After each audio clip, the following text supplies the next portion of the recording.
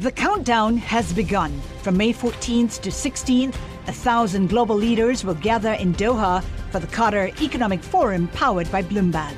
Join heads of state, influential ministers, and leading CEOs to make new connections, gain unique insights, and uncover valuable opportunities in one of the world's most rapidly rising regions. Request your invite for this exclusive event at QatarEconomicForum.com. Live from the Bloomberg Interactive Brokers Studios, this is Bloomberg Daybreak for Tuesday, May 31st, 2022. Coming up this hour. Oil surges after EU leaders agree to pursue a partial ban on Russian crude. The oil gain and hawkish comments from the Fed have Treasury yields on the rise. And President Biden holds a rare meeting with Fed Chair Jay Powell at the Oval Office today. People in Uvalde, Texas prepare to bury the dead from last week's shootings. Plus, the Diocese of Brooklyn calls it a brazen crime of disrespect and hate. I'm Michael Barr. More ahead. I'm John Stashower in sports. The Rangers beat the Hurricanes in Game 7. They're moving on to the East Finals. Easy win for the Mets. That's all straight ahead on Bloomberg Daybreak. On Bloomberg 1130 New York, Bloomberg 99.1 Washington, D.C., Bloomberg 106.1 Boston, Bloomberg 960 San Francisco, Sirius XM 119, and around the world on BloombergRadio.com and via the Bloomberg Business app. Good morning, I'm Nathan Hager. And I'm Karen Moscow. We are coming up to 5:01 on Wall Street, and we check the markets every 15 minutes throughout the trading day on Bloomberg. Right now, S&P futures are little change. Dow futures down 42, and NASDAQ futures up about 30, and the DAX in Germany is down about 1/3%. The 10-year Treasury is down 24/30 seconds, yield 2.82%, and the yield on the 2-year 2.54%. The euro is at 1.0728 against the dollar. The yen 127.93. Bitcoin at $31,600. Nathan. Hey, Karen, oil is on the rise this morning. Watching NYMEX crude, it's up 3.3% to $118.87 a barrel. Brent is higher by 1.5% at $123.53. The gains come after European Union leaders agreed to seek a ban on imports of most Russian oil. Let's get the details live from Bloomberg's Ewan Potts joining us from our London bureau. Ewan, good morning. Good morning, Nathan and Karen. Finally, a deal on Russian oil. European Union leaders agree sanctions blocking the purchase of crude oil and petroleum products from Russia delivered by sea. But there is a temporary exemption for pipeline deliveries to satisfy Hungary, which have been holding up discussions. European Commission President Ursula von der Leyen welcomed the agreement. The Council should now be able to finalize a ban on almost 90% of all Russian oil imports by the end of the year. European Commission President Ursula von der Leyen made the comments at a briefing in Brussels. In London, I'm Ewan Potts, Bloomberg Daybreak. All right, Ewan, thank you. Well, back here in the U.S., the fallout from last week's school shooting continues to reverberate across the country. There's another push for legislation on guns, but President Biden says he is limited on what he can do. He traveled to Uvalde, Texas for an emotional visit this weekend. Amy Morris has details from our Bloomberg 99.1 newsroom in Washington. I can't outlaw a weapon. I can't change a background check. President Biden explaining that there is only so much he can do to stop mass shootings in the U.S. Biden and First Lady Jill Biden visited the Texas elementary school where a gunman killed 19 children and 2 teachers. That shooting has increased demands on Congress to do something about gun regulation, and talks in the Senate now center on red flag laws. They allow police or family members to ask a court to temporarily remove the right to own firearms from someone who may be at risk. In Washington, I'm Amy Morris, Bloomberg Daybreak. All right, Amy, thank you. On Wall Street today, inflation continues to be a major focus for markets. Treasury yields are climbing as the Federal Reserve shows no sign of slowing its hawkish stance. Fed Governor Christopher Waller says he wants to keep raising interest rates in 0.5 percentage point steps until inflation is under control. I support tightening policy by another 50 basis points for several meetings. In particular, I am not taking 50 basis point hikes off the table until I see inflation coming down closer to our 2% target. Fed Governor Christopher Waller spoke at an event hosted by the Institute for Monetary and Financial Stability. Well, inflation will be a key topic of discussion when President Biden holds a rare meeting today with the chair of the Federal Reserve. And we get more from Bloomberg's Doug Krisner. It'll be the first meeting between the two since November, when the president nominated Jay Powell for a second four-year term. In the intervening period, soaring inflation has become a crippling problem. In an opinion piece published late Monday in the Wall Street Journal, the president said he would support the Fed in its effort to combat high inflation by reducing demand. The president said the fight was likely to slow the rate of job growth from a monthly pace of 500,000 jobs to around 150,000. In New York, I'm Doug Krisner, Bloomberg Daybreak. All right, Doug, thank you. The labor market will also be front and center this week when we get the May jobs report on Friday. Let's get a preview of that from Bloomberg's Vinny Del Giudice. Economists say payroll growth probably exceeded 300,000 in May. So far this year, the economy has added more than 2 million jobs. With labor shortages at record levels, a slowdown could imply a shortage of qualified workers rather than sudden weakness. Job cuts have been running at half-century lows. Also on this week's U.S. data calendar, ISM factory data, the Conference Board's Consumer Confidence Index, and the Federal Reserve's Beige Book Economic Survey. Vinny Del Giudice, Bloomberg Daybreak. All right, Vinny, thank you. We're also getting key inflation data out of Europe. The numbers crossed just a few minutes ago, showing Eurozone inflation accelerated to a fresh all-time high. Consumer prices jumped 8.1% from a year earlier in May, exceeding the 7.8% median estimate in a Bloomberg survey. The acceleration was driven by food and energy after Russia's invasion of Ukraine sent commodity prices soaring. Back here in the U.S., Karen, stocks are coming off their first winning week in nearly a month as we return to this holiday-shortened trading week. We get more on the days ahead from Bloomberg's Charlie Pellet. Analysts remain split on whether equities have found a bottom amid ongoing questions about the strength of corporate earnings. Alicia Levine is head of equities and capital markets advisory at Bank of New York Mellon. Margins are going to come down, and what the market's really been grappling with the last couple of weeks is the E on the PE, their earnings component, and it's likely that earnings have to soften from here. Among the names scheduled to report this week, Broadcom, CrowdStrike, Hormel Foods, HP Inc., Lululemon, and Salesforce.com. In New York, Charlie Pellet, Bloomberg Daybreak. All right, Charlie, thank you. Well, overseas this morning, shares of Unilever are up more than 6%. Activist investor Nelson Peltz has been appointed as a non-executive director on the company, and his Trian Fund Management has taken a 1.5% stake in Unilever. All right, looking ahead to the market open, Karen, futures are little changed mostly. S&P futures down 8 points, Dow futures down 75, NASDAQ futures little changed. They're higher by 9 points. The 10-year Treasury yield 2.82%. Straight ahead, your latest local headlines and a check of sports. This is Bloomberg.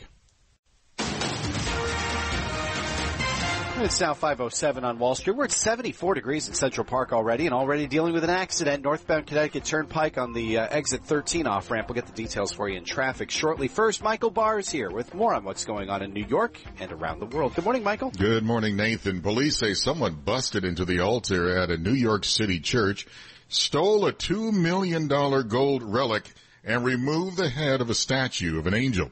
The incident happened between Thursday and Saturday at St. Augustine's Roman Catholic Church in Brooklyn's Park Slope neighborhood. The church was closed for construction at the time. The church's pastor said the camera recordings from the security system were also stolen. The Diocese of Brooklyn called it a brazen crime of disrespect and hate.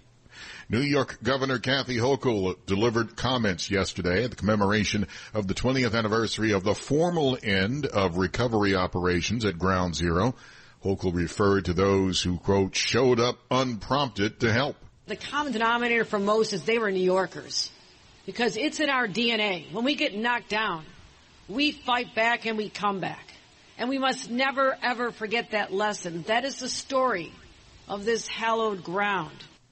Governor Hochul also says we're going to come back after this pandemic because we showed we did it 20 years ago. Funerals take place this week for the 19 children and 2 teachers killed last week in Uvalde, Texas. The town's mayor, Don McLaughlin, says the site of the shooting, Robb Elementary School, should be torn down. McLaughlin says, though, people in the community will get through it. That's one of the things I love about Uvalde. This community will come together, and we will come together on this. I mean, this is something that we will never get over, but we'll get through it. Mayor McLaughlin says he supports the construction of a mental health hospital in Uvalde, and that would serve dozens of nearby counties and possibly prevent future massacres. Canadian Prime Minister Justin Trudeau announced an effort to ban handguns. Canada already has an assault weapons ban. In a news conference in Ottawa, Trudeau said the legislation would prohibit the purchase, sale, transfer, or import of handguns across Canada.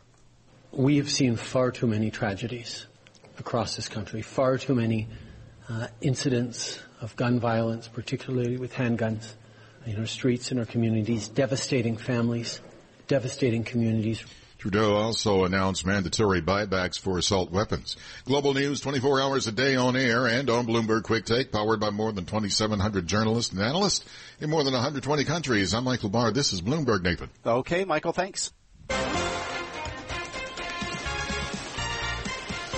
Coming up to 5:10 on Wall Street, time for the Bloomberg Sports Update. Good morning, John Stashower. Good morning, Nathan. It's a good morning to be a New York Rangers fan. What a postseason they are having. It's hardly over, but already 5 wins now when faced with elimination. 2 Game 7 victories, 2 Series 1, both when they never led the series until Game 7. In Raleigh last night, a Hurricanes penalty and a Ranger lead. 10 seconds to go in the Rangers power play. Rangers move back in. Kopp, right side feed.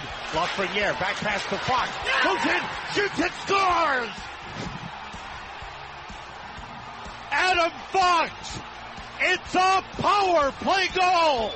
Rangers lead 1-0. Tim Rosen on WVPN. Later in the first, another power play goal, a Chris Kreider deflection. Kreider scored again in the third. Rangers beat the Hurricanes 6-2. Carolina had been 7-0 at home in the postseason. Rangers now coming home. Game 1 of the East Final with 2-time defending Stanley Cup champion Tampa Bay tomorrow at the Garden. At Citi Field, Washington scored 3 runs first inning. The Mets scored the next 12.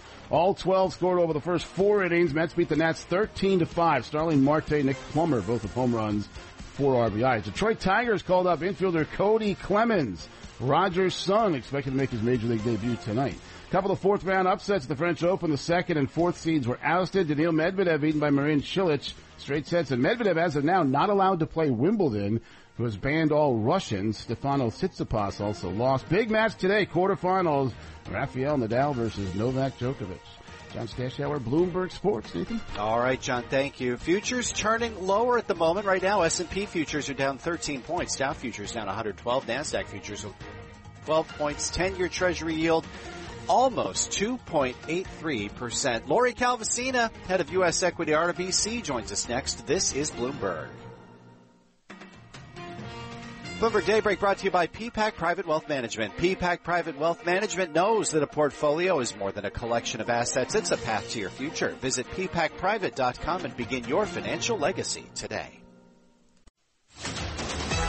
Markets, headlines, and breaking news 24 hours a day at Bloomberg.com, the Bloomberg Business app, and at Bloomberg Quick Take. This is a Bloomberg Business Flash.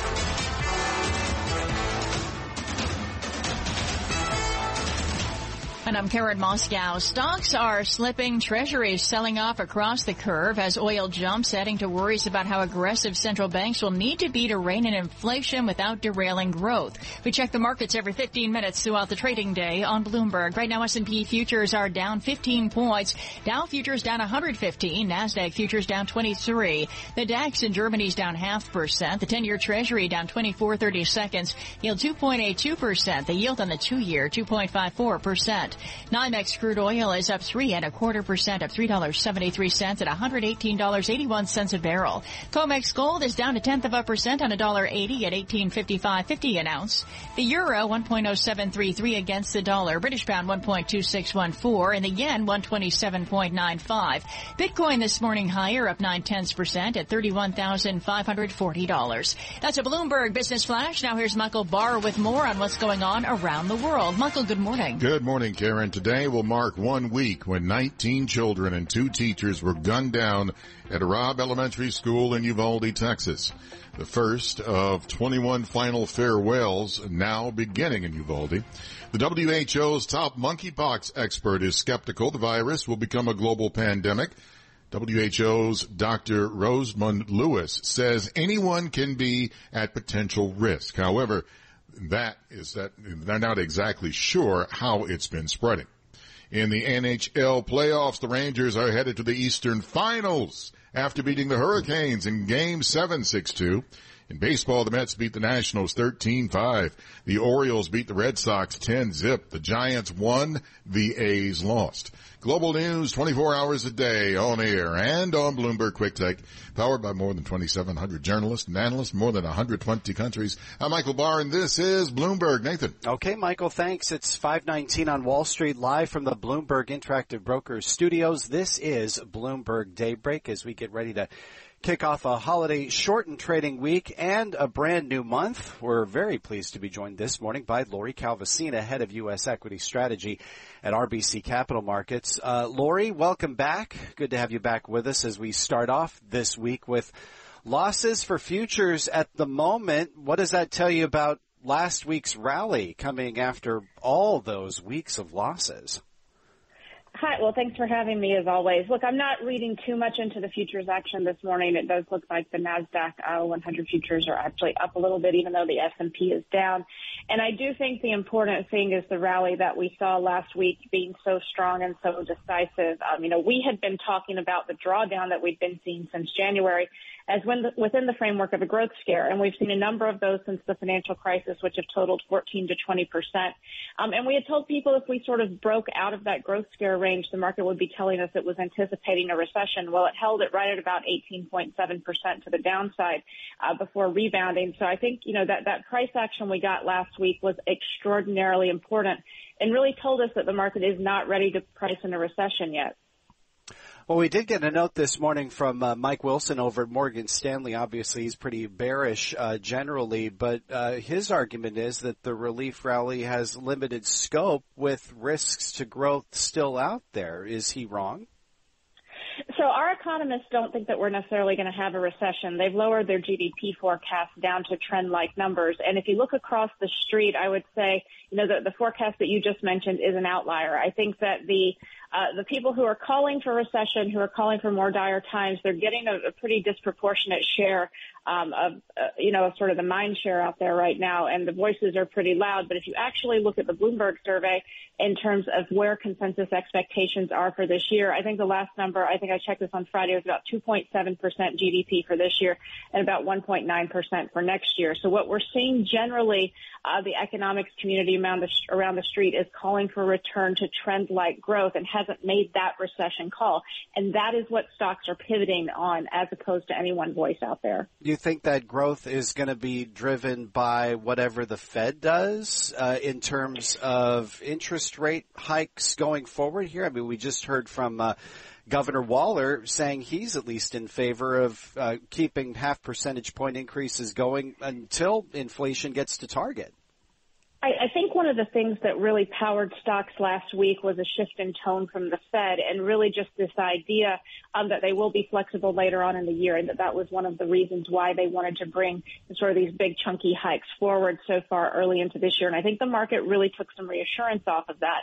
One of the things that we've seen from talking to investors and looking at our survey work, frankly, is that there has been a real those who have been afraid that the Fed was going to choke off growth have outnumbered those who felt like they weren't going to do a good job of fighting inflation. And so I think what we got last week were a couple of comments that said that the Fed does continue to care about growth. And I think at the end of the day, this labor market is so incredibly tight and so incredibly strong. I think it's very difficult to see how a recession emerges in the context of all that. And I think that's something that markets are continuing to digest as well. It's just the strength of that labor backdrop. So where do you see the momentum for markets as we get ready to head into the month of June here? What's the trajectory for you?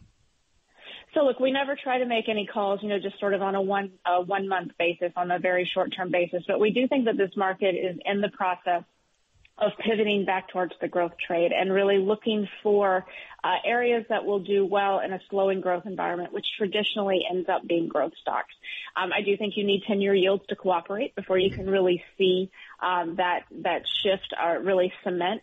But we do think that in particular the defensive trade, if you look at things like staples, healthcare, utilities, that defensive bucket of the market is as expensive as we tend to see it get relative to secular growth areas like consumer discretionary, communication services, or technology. And so I think at a minimum, I think the market is sort of exhausting this fascination with defensive sectors, and I think you can look for a pivot away from those. As always, great to get your thoughts, Lori. Thanks again for being with us. Lori Calvasina is head of U.S. Equity Strategy at RBC Capital Markets. Looking at the futures ahead of the final open of the month of May, futures are moving a touch lower. Right now, S&P futures are down 18 points, Dow futures down 135, NASDAQ futures down 30 points. The 10-year Treasury is down 30 seconds now with the yield 2.82%, yield on the 2-year 2.54. NYMEX crude continues its surge up 3.2% or $3.65 at $118.72 a barrel on word from the European Union that an agreement has been reached for a partial ban on Russian oil. More to come. Stay with us. You're listening to Bloomberg Daybreak. Good morning.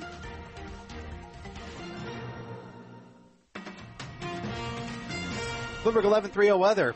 Hot today. Low 90s. We'll be in the low 70s again tomorrow with a chance for a shower. Showers and thunder showers possible late Thursday with a high near 80 degrees. Right now, 74. Broadcasting live from the Bloomberg Interactive Brokers Studio in New York. Bloomberg 1130 to Washington, D.C. Bloomberg 99.1 to Boston. Bloomberg 1061 to San Francisco. Bloomberg 960 to the country. Sirius XM Channel 119. And around the globe, the Bloomberg Business app and BloombergRadio.com. This is Bloomberg Daybreak.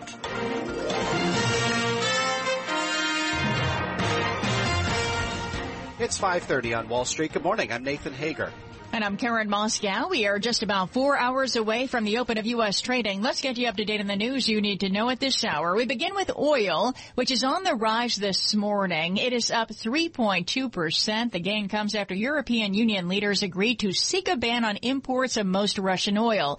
Bloomberg's Maria Tadeo has the latest from Brussels. When you look at the actual content, the Europeans say that on the best case scenario, if this deal is fully applied, by the end of the year, 90% of Russian oil exports coming into the European Union will essentially be shut off. Bloomberg's Maria Tadeo says EU leaders offered Hungary a guarantee that it'll receive replacement supplies if pipelines were disrupted. Hungary had been blocking an embargo and will continue receiving Russian oil via pipeline. In response to that jump in oil, Karen, stocks in Asia fluctuated and treasuries sold off across the curve.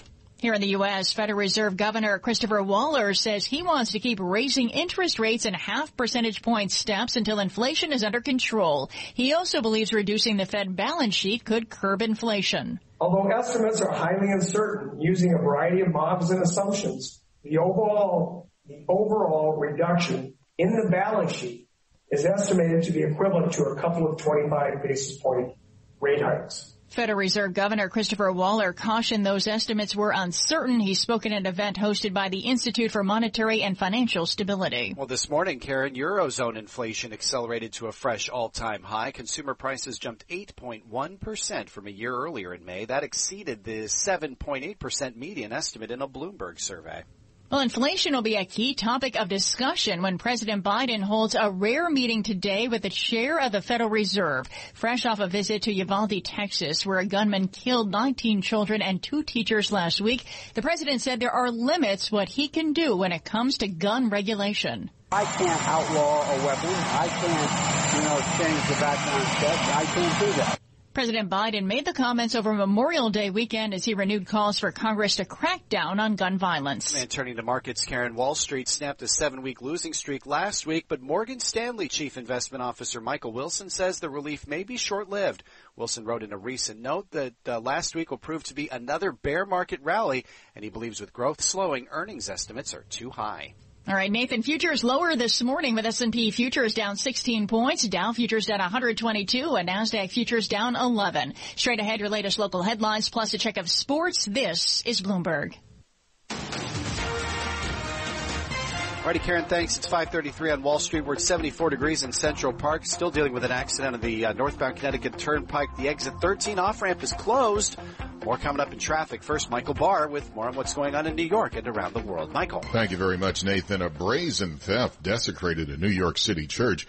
An irreplaceable part of an altar was stolen from a Brooklyn church.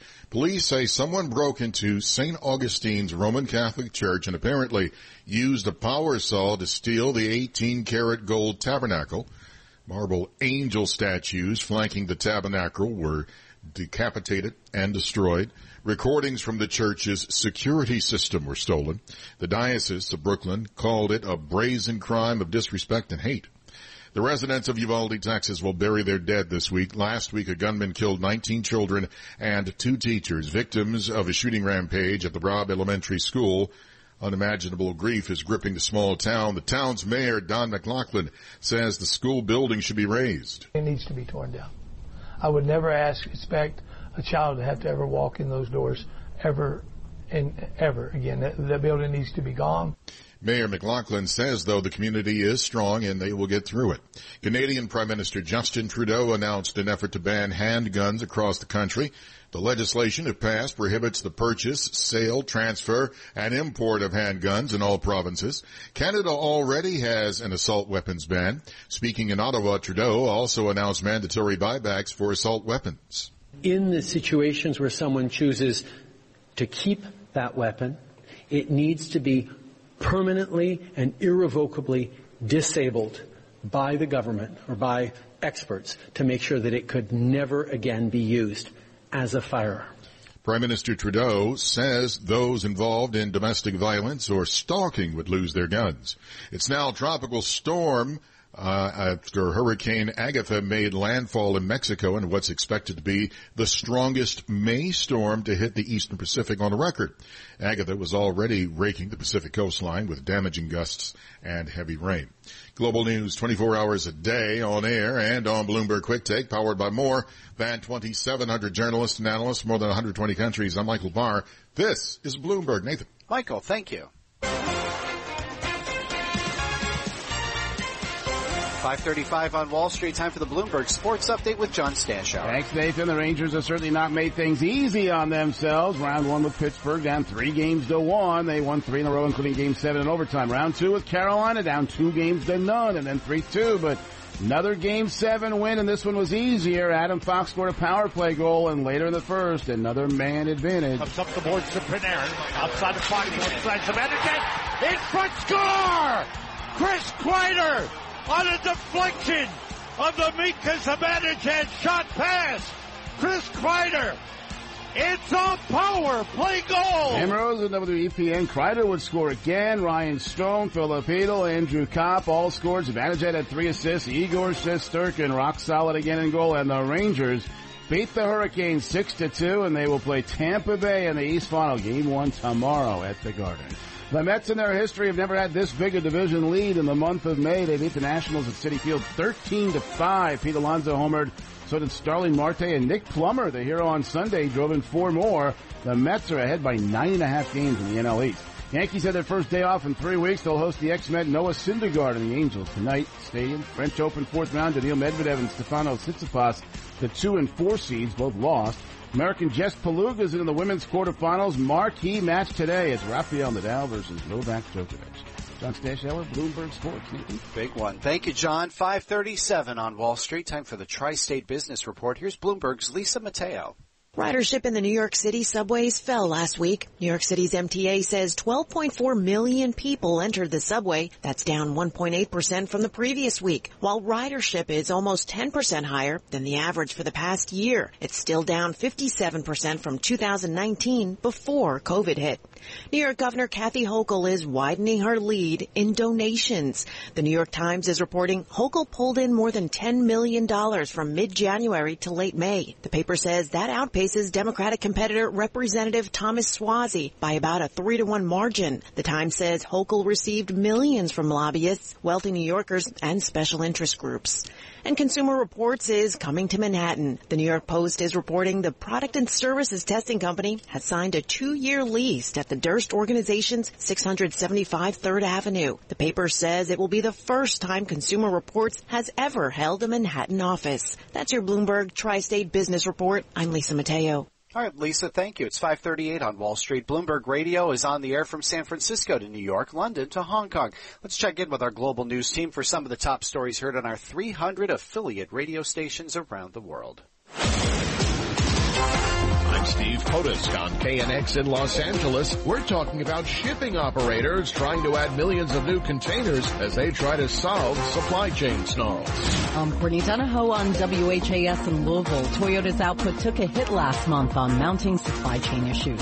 I'm Caroline Heck on Bloomberg DAB Digital Radio in London. We've been speaking to the chairman of the energy firm Utilita, who says that half of the company's customers are having difficulty paying for electricity and that many are cutting back on their energy use. I'm Lisa Mateo, and on KYW in Philadelphia, I'll be reporting on inflation hitting your car insurance bill sooner than you think. I'm Gina Cervetti, and for WBB, I'm in Chicago. I'm reporting that Norwegian Air Shuttle has reached a deal with Boeing on an order for 50 737 MAX jets. Okay, those are some of the stories our 2,700 Bloomberg journalists and analysts are working on this morning around the world. It's 5:39 on Wall Street. The following is an editorial from Bloomberg Opinion. The White House deserves credit for getting at least 13 other countries, including trade skeptic India, to join in launching the Indo-Pacific Economic Framework this month. Members of the pact represent more than 2.5 billion people and roughly 40% of global GDP. But the deal is hardly a rethink of what trade policy can be in the 21st century, as U.S. Trade Representative Catherine Tai put it. It would be wiser to view it more modestly, as a small step forward for an administration that has so far all but ignored free trade. Ideally, it will be a prelude to the U.S. joining the Comprehensive and Progressive Agreement for Trans-Pacific Partnership, or CPTPP. If nothing else, the new framework is a sign that the administration recognizes the importance of trade in the region. But it's just a beginning.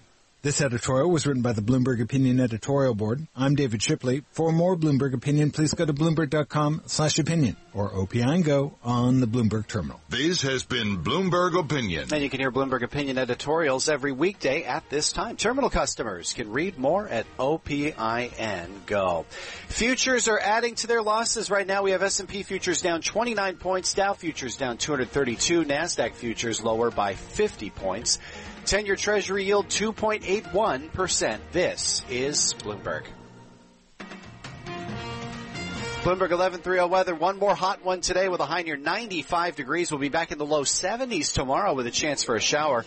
Could have some late day thunder showers Thursday with a high near 80. Right now 74 degrees in Central Park.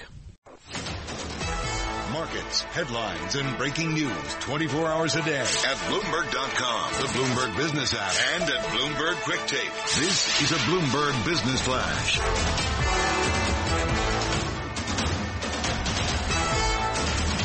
And I'm Karen Moscow. Stocks are slipping. Treasuries selling off across the curve today as Eurozone inflation accelerates to a fresh all-time high, intensifying the debate at the European Central Bank about how rapidly to raise interest rates.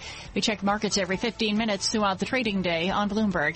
S&P futures down 25 points this morning. Dow futures down 198. NASDAQ futures down 30. The DAX in Germany's down 0.75%. 10-year Treasury down 22 seconds. Yield 2.81%. The yield on the 2-year 2.53%. NYMEX crude oil is up 3 1/3% of $3.81 at $118.87 a barrel. COMEX gold down 0.3% or $5.50 at $18.51.80 an ounce. The euro 1.0738 against the dollar. British pound 1.2617. The yen 127.87. And checking Bitcoin this morning, it is higher, up 0.8% at $31,500. And that's a Bloomberg Business Flash. Now here's Michael Barr with more on what's going on around the world. Michael. Karen, thank you very much. The first of 21 funerals begins this week in Uvalde, Texas. Texas officials say Uvalde's schools police chief, Pete Arredondo, wrongly believed that they were dealing with a barricaded subject, not an active shooter. Uvalde's mayor announced Arredondo's scheduled city council swearing-in ceremony is canceled for now as the city grieves. Amid the ongoing invasion of Ukraine, European Union leaders have agreed to ban 90% of Russian oil imports by the end of the year. In the NHL playoffs, the Rangers are heading to the Eastern Finals after beating the Hurricanes in Game 7, 6-2. In baseball, the Mets beat the Nationals 13-5. Ooh. The Orioles beat the Red Sox 10-zip. Ooh. The Giants won and the A's lost. Global news 24 hours a day on air. air and on Bloomberg Quick Take, powered by more than 2,700 journalists and analysts, more than 120 countries. I'm Michael Barr. This is Bloomberg, Nathan. Missing the close games, are you, Michael? All right, thank you. It's 5:49 on Wall Street, live from the Bloomberg Interactive Brokers Studios. This is Bloomberg Daybreak. Let's turn now to what's happening in Washington. Congress is out, but the White House is not, and guns and inflation are going to be front and center today for President Biden as he confronts potentially his limitations on both those issues. Joe Matthew is with us from Washington this morning, our Washington correspondent, host of Sound On here on Bloomberg Radio. Joe, good morning. I can't help but think of the old Dirty Harry line, a man's got to know his limitations. And it seems like that's what President Biden at least is admitting that he's dealing with, particularly when it comes to the issue of gun legislation. Yeah. You know, maybe if he squinted his eyes and talked like that, his approval ratings might go up a little bit. But you're right. Look, Joe Biden doesn't have a lot of options right now. He needs to work with Congress to make any real changes to gun laws. You might remember he did sign an executive order a few weeks ago, and at the time, this is before Buffalo, before Uvalde, people said, what's going on? Why is he even doing this? But it was to regulate so-called ghost guns, which in retrospect looks like it was pretty well timed. But as the president said himself over the weekend, he doesn't have the power to outlaw a weapon. He doesn't have the power to change rules for background checks. So there's not a lot that he can do other than wait. Talks are underway, kind of behind the scenes. Lawmakers are not in town right now, Nathan, but they've been on the phone. They've been on Zoom, led by Democrat Chris Murphy, Senator Murphy, along with Republican John Cornyn in the Senate. But he's from Texas. It's unclear what these might lead to. They appear to be focusing on possible red flag laws or a red flag law that could have national implications. Some states have done this on their own already, that would allow authorities basically to take guns away from people who are deemed a danger to themselves. John Cornyn said, by the way, that's no panacea, and creating the language for that could give Second Amendment absolutists a lot of concern here. But there's a short window, Nathan. Chuck Schumer says if there's no compromise by the time lawmakers come back to Washington, he's moving forward with a Democrat bill on gun control.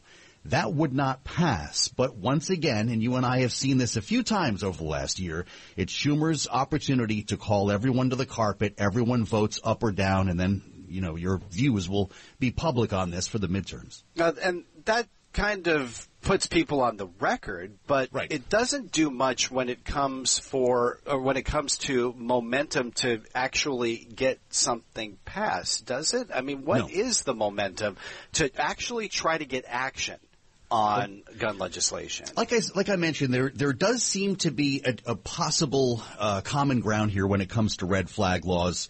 Mitch McConnell signed off on these talks. He gave John Cornyn the green light to sit down with Chris Murphy. We know there are a lot of different combinations of lawmakers who are talking here. The leadership basically, Nathan, took their hands off the reins and said, look, I'm going to give you guys 2 weeks. And the White House is standing by for this as Schumer and McConnell watch their respective lawmakers, in this case Cornyn and Murphy, try to hammer something out. I'm not sure there's a lot of optimism. I couldn't possibly put a very positive spin on this, Nathan, but we're going to watch the clock tick for a minute. If nothing happens here, you'll see Democrats move forward. And again, that's going to be, to your point, putting people on the record, not necessarily making new laws. And I know you're going to be watching closely when the president invites Fed Chair Jay Powell to the Oval Office for a rare sit-down as inflation continues to be a major issue for this president. Yeah, we clearly know what they're going to be discussing, right? Not everyone, though, Nathan, is as plugged into the financial markets as the Bloomberg audience. I think you've got a mainstream news audience in the target here. And look no further than the front page of the Washington Post today. U.S. policymakers misjudged inflation threat. That's the story that they're trying to get around here. Their first meeting between Powell and Biden since they sat down together in November to talk about Powell's renomination. And the White House likes to remind us that the Fed is independent. That's why we don't see a lot of meetings in the Oval. You don't see the president tweeting ideas on monetary policy like the former president here. But clearly this president wants to talk about inflation, wants to be caught in the act. There'll be a pool spray, as they call it. Reporters will be allowed into the Oval for a couple of moments, take some pictures. You'll see the three of them on the couches. A couple of questions will be shouted. I would look for reporters today to be shouting questions about whether inflation has peaked. this again, mainstream headlines. This is not about 50 versus 75 basis points likely today, Nathan. This is speaking to people who don't normally obsess over this kind of stuff. Yeah, and it'll be interesting as well to see the president sitting down face to face with Chairman Powell, given that he said that, when it comes to dealing with inflation, that it's pretty much in the Fed's court. That's right. So we know you'll be watching that very closely. Joe Matthew, host of Sound On. No promotions for you, Joe. Host of Sound On here on Bloomberg Radio, and we'll be checking back with Joe in the next hour here on Bloomberg Daybreak. Karen. All right, Nathan, thank you. It is 5:54 on Wall Street. Now to a legal story we're watching this morning.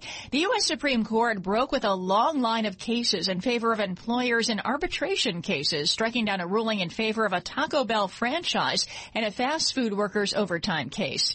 The court held unanimously that a federal appeals court overstepped its authority in creating a rule that required the worker to show prejudice or harm to get out of arbitration. For more, Bloomberg's June Grasso speaks to Richard Silberberg, a partner with Dorsey and Whitney.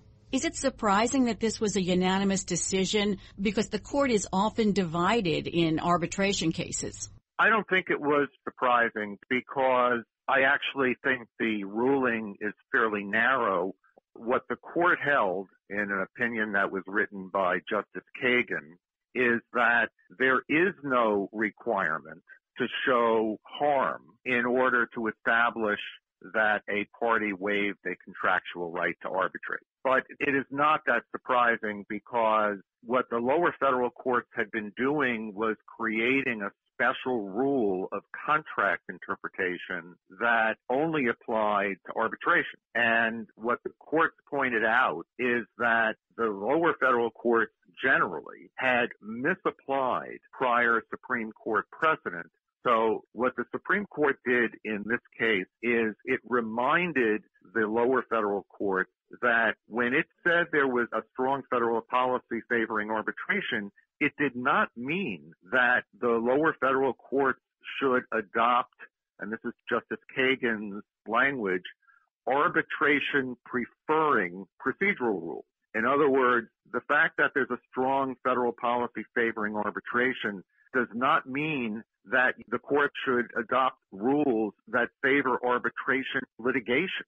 To put it in layman's terms, were the circuit courts basically bending over backwards to facilitate arbitration, to push arbitration forward? Yes, that's what the Supreme Court, in Justice Kagan's opinion, pointed out, that the lower federal courts had, in effect, bent over backwards to enforce an arbitration agreement by creating this requirement that in order to show a waiver of arbitration, the other side had to have been harmed or prejudiced by the delay in enforcing the arbitration right. And what Justice Kagan said is that that should not have been permitted. There should have been no special requirement that the employee in this case needed to show in order to establish waiver. And that's Richard Silberberg, a partner with Dorsey and Whitney, speaking with Bloomberg's June Grasso. Catch more of that interview, plus analysis of the latest legal news by subscribing to the Bloomberg Law Podcast or downloading the show at Bloomberg.com/podcast. Attorneys can find exceptional legal research and business development tools at BloombergLaw.com and on the Bloomberg terminal at BLaw Go. S&P futures down 28 points this morning. Dow futures down 222. NASDAQ futures down 47. And still ahead on Bloomberg Daybreak, a check on the business headlines and all the news you need to start your day. This is Bloomberg.